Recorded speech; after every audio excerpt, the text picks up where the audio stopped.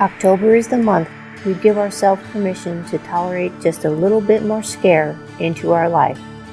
We are willing to watch a scary movie, dabble in bloody makeup, brave a seance, and engage in scary stories. History is made up of stories. Long before the printing press, stories were handed down through families, through cultures, around campfires. As the stories became older and older, and are altered slightly to grow more grand with each telling, the line between fact and fiction gets blurred as they are passed through history. The stories presented to you today are said to come from true life, based in fact, and if that's so, they are a terrifying link to our history and its culture. Are you brave enough to entertain the stories passed down to make your hair stand on end? Fact or fiction? I'll leave that for you to decide.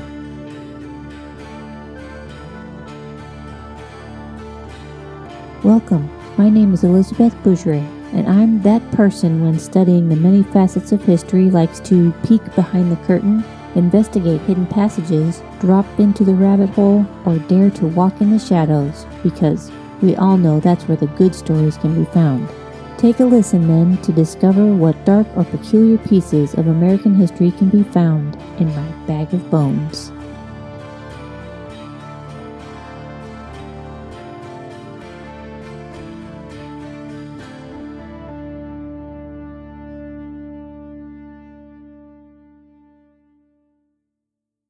The slaves that were brought to the Low Country in the late 1500s came from all over Africa. The many tribes were placed together and each was introduced to another people and their knowledge. The Gullah Geechee culture was created from the descendants of the original slaves, and they literally steeped a culture of their very own.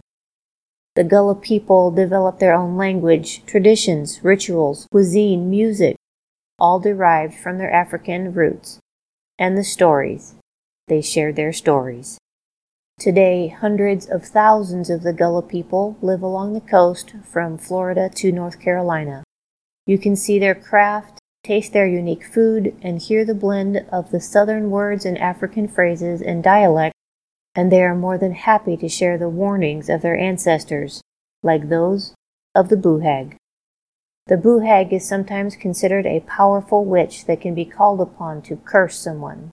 The Buhag will ride the victim until he or she is discovered and stopped, or the victim has gone mad or too weak from lack of sleep or even death, depending on the strength of the voodoo that placed the curse. Sometimes the Buhag closer resembles a vampire-like creature that sucks the air from your lungs instead of the blood from your veins. She is able to slip into any skin and walk among the people, but can only use the skin until it expires, and then she must find someone else to breathe for her. Whether she is brought to you by some curse or seeks you out on her own, she can enter your home through the tiniest crack or keyhole, but is more drawn to an open window.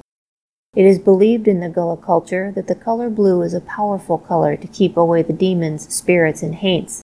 So much so that you'll see the trim around the windows and the doors and even the porches painted with the blue to repel the harmful creatures of the underworld. The Buhag comes at night and hovers over the body or presses down on your chest and draws in your breath, making you feel tired and weak the next day. You fall into a sleep paralysis that you are aware of your surroundings, may even be able to see the Buhag, but are unable to move or stop her. She can enter your body and drain the night's life from you, and you'll know she was there because you'll feel as if you've been beaten, and your bones ache, and you are as weary as if you had walked for hundreds of miles. Some have woken with scratch marks and reoccurring nightmares, or the curse she brings plagues them, to your own insanity. She comes out only at night, and having no skin of her own, she is blood-red muscle mass, and yet so thin you can see her bright blue veins and organs. If you see her, she will steal your voice so you aren't able to scream out. The Buhag will perish if she is between skins when the sun comes up, so the only way to defeat her is to take advantage of her weakness. She is a curious creature, and must keep count of everything in the room. 1 chair. 1, 2 lamps. 1, 2, 3, 4 pairs of shoes. knowing that she must count, and that in order to destroy her she must be caught by the dawn. The Gullah people would have a broom or sieve in their bedrooms for just such an occasion. Virginia Hamilton says in her book, Her Stories, African American Folk Tales, Fairy Tales, and True Tales, quote, "The Boo-Hag will stop to count every straw in a broom, every hole in a sieve, and as many needles as can be placed in the cork of a bottle. By the time she's finished, dawn will break to stop her wickedness, for she dare not be seen in the light of day." End quote. The Boo-Hag is still a powerful tale of warning to live a good life so as not to be cursed, and the Gullah folk today are willing to sell you a bundle of fresh, potent parsley as a repellent or a decorative whisk broom to protect your night's slumber. But just to be safe, you might want to close those windows or paint your porch a lovely sky blue.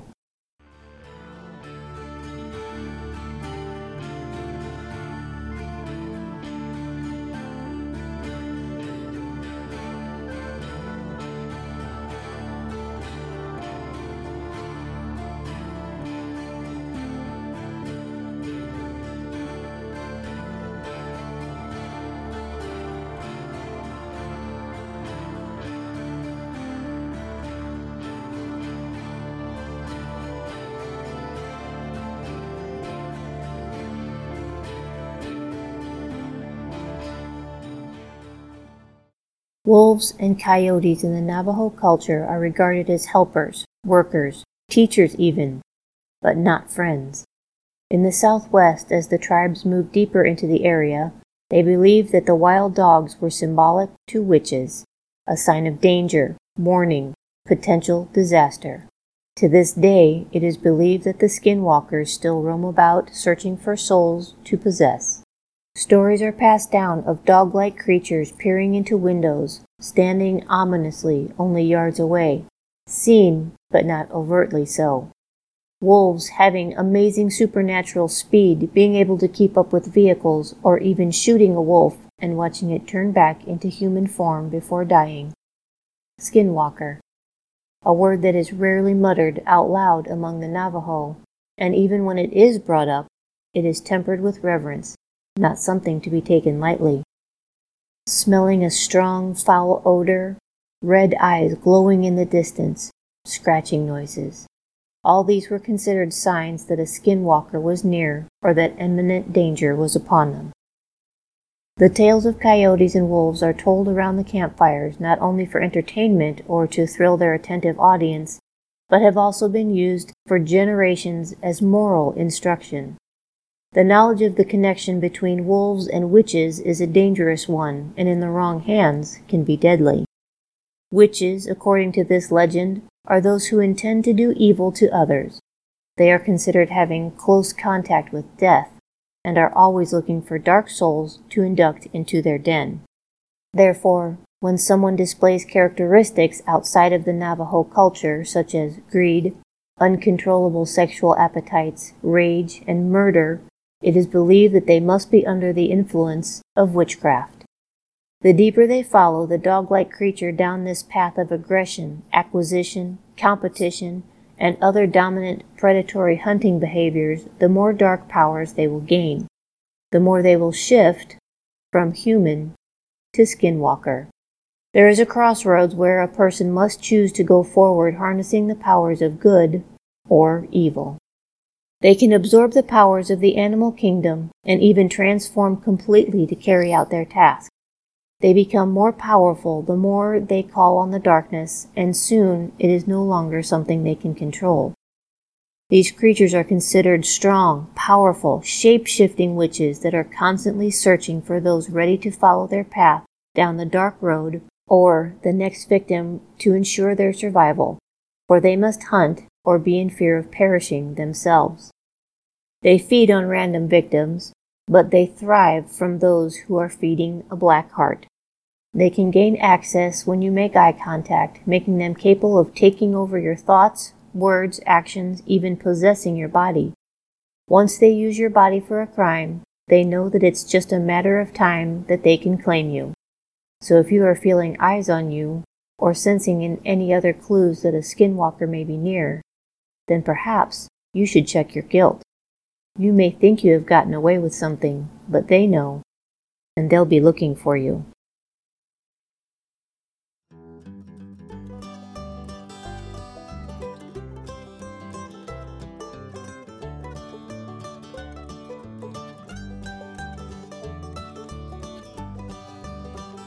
We've all survived history class.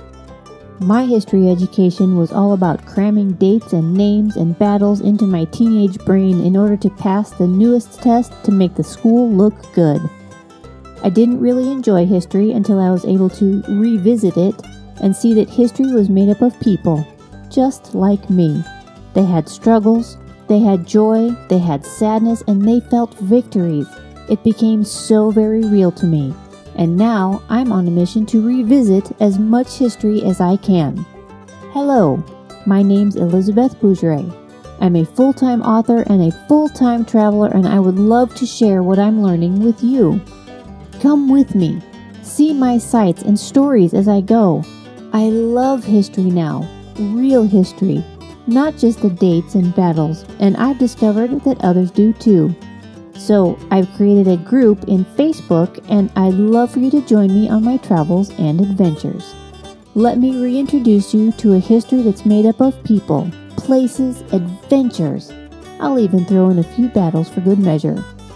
If you love American history with a side of travel, I'm sure you'll enjoy this group. Join me over there. Search the Facebook groups for History Revisited, I'm the one with the blue feather, or type in historyrevisited.info in the search bar and then join in on the adventure. And so I can be sure to welcome you properly, be sure to say hello.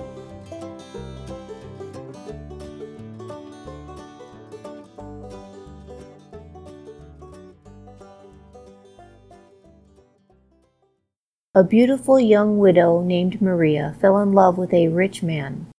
The rich man wanted to marry her, but did not want to be a father, as Maria already had 2 sons from her first marriage.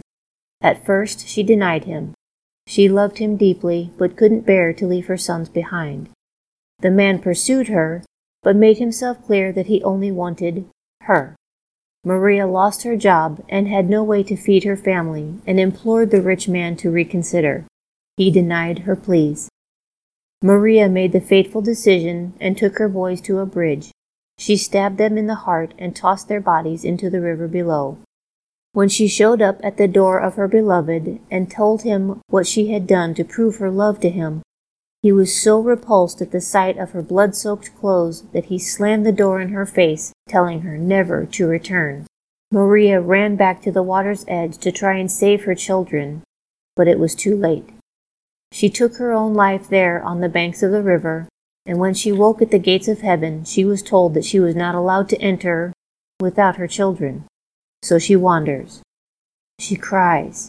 She calls out to her slain children along the riverbank, searching, forever searching. Her story, the one of La Llorona, the crying woman, has been traced back to the ancient Aztec people and carried along through Hispanic legend and folklore ever since.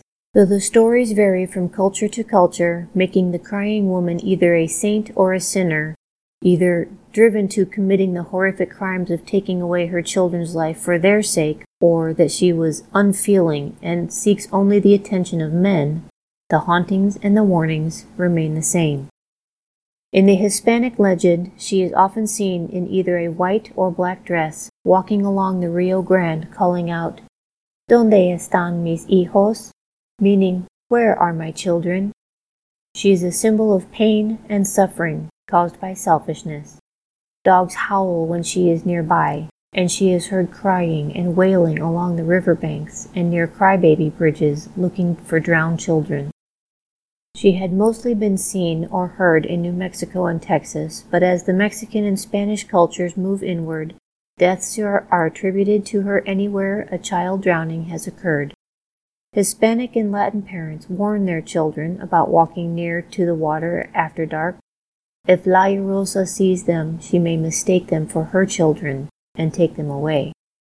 Anyone can hear her wails, and the stories of this happening are many, but she can only be seen by the person who is about to die. Her presence and whispers of death are the basis of many filicide cases throughout history and in recent days. A bit of trivia. In 2002, in Pilar, New Mexico, Bernadine Flores claimed to have been called by La Llorona just before she drowned her 2 children and herself in the Rio Grande. Only a few days before shooting a pivotal scene for the movie The Cry, a movie about the mythical La Llorona, the cast and crew discover that they are on the exact ground of the Flores murder-suicide. To tame the legend, a park was built in Las Cruces, New Mexico, called La Llorona Park. It boasts beautiful scenery, happy playgrounds, hiking trails, and more. And while it is visited by many, it is built along the Rio Grande, but it is also recommended that visitors leave the park before dark. To this day, it is said that La Llorona still walks the earth looking for her missing children, attempting to redeem her crimes and enter into heaven, but her selfish and jealous side causes her to call out to others to join in her pain.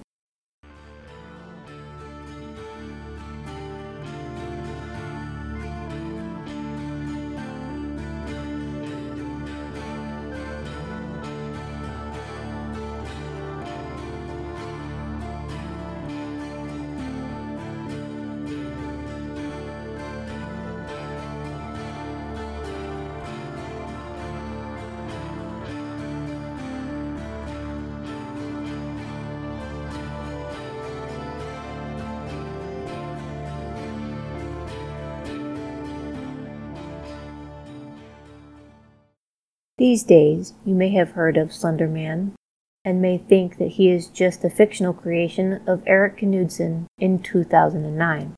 But the idea of shadow people and the whispers on the wind that bring about darkness, or even death, goes back to the beginning.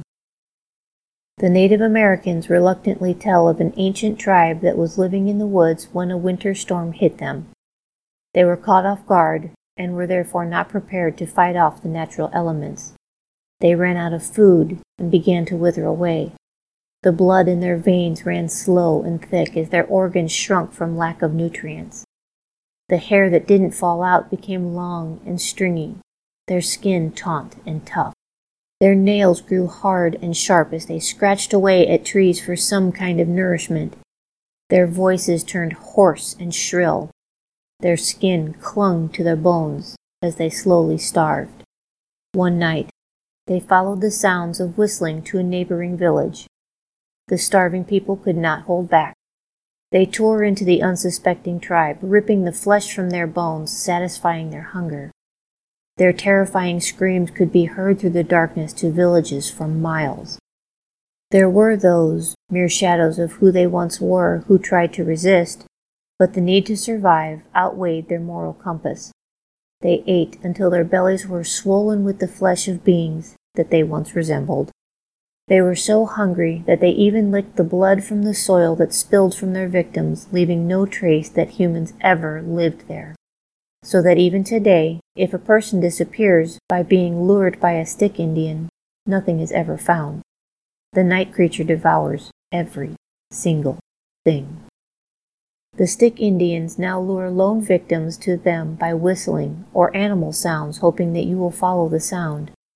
The legend says that if they are able to lure you into the woods, they can paralyze you, hypnotize you, or drive you mad, if you survive. And after dark, the Native American Indians do not allow whistling of any kind for fear of the stick Indians. While this story is frightening as it is, there's more. There is one who stands alone and has taken the tale of the stick Indians to another level. He is known as Walking Sam. He is far more malevolent, far more wicked, far more terrifying. His sole purpose is to seek out those he can convince to take their own life. Many have seen him lurking in the shadows wearing a tall hat. He is slender, and no matter how far away he appears, you can hear his whispers as if he were right next to you. Or worse, he gets in your head and stays with you until he has fixed your mind on your death. He whispers, "You are not worthy of life. He tells those who give him audience that they are better off dead. He is said to have the ghosts of his victims dangling from his arms, keeping them as trophies, always with him, always searching for more. His method of choice is hanging, and is said to prepare a noose, leaving it dangling on a tree for his victims. His greatest achievement is to keep his presence a secret. The mere speaking of his name causes fear among those who know his story, so he is free to prey upon the susceptible. He targets youth who are more open to his words and is relentless in his methods. In 2015, there were 103 suicide attempts attributed to the presence of Walking Sam. Whether you believe or chalk it up to folklore, many teen lives have been lost in his name. So many, in fact, it has triggered a suicide prevention program to combat the belief of Walking Sam. America was built on stories. We all have stories. But when the voices of the past conjure up tales of horror and death, warnings and premonitions, we can always just chalk them up to stories, can't we?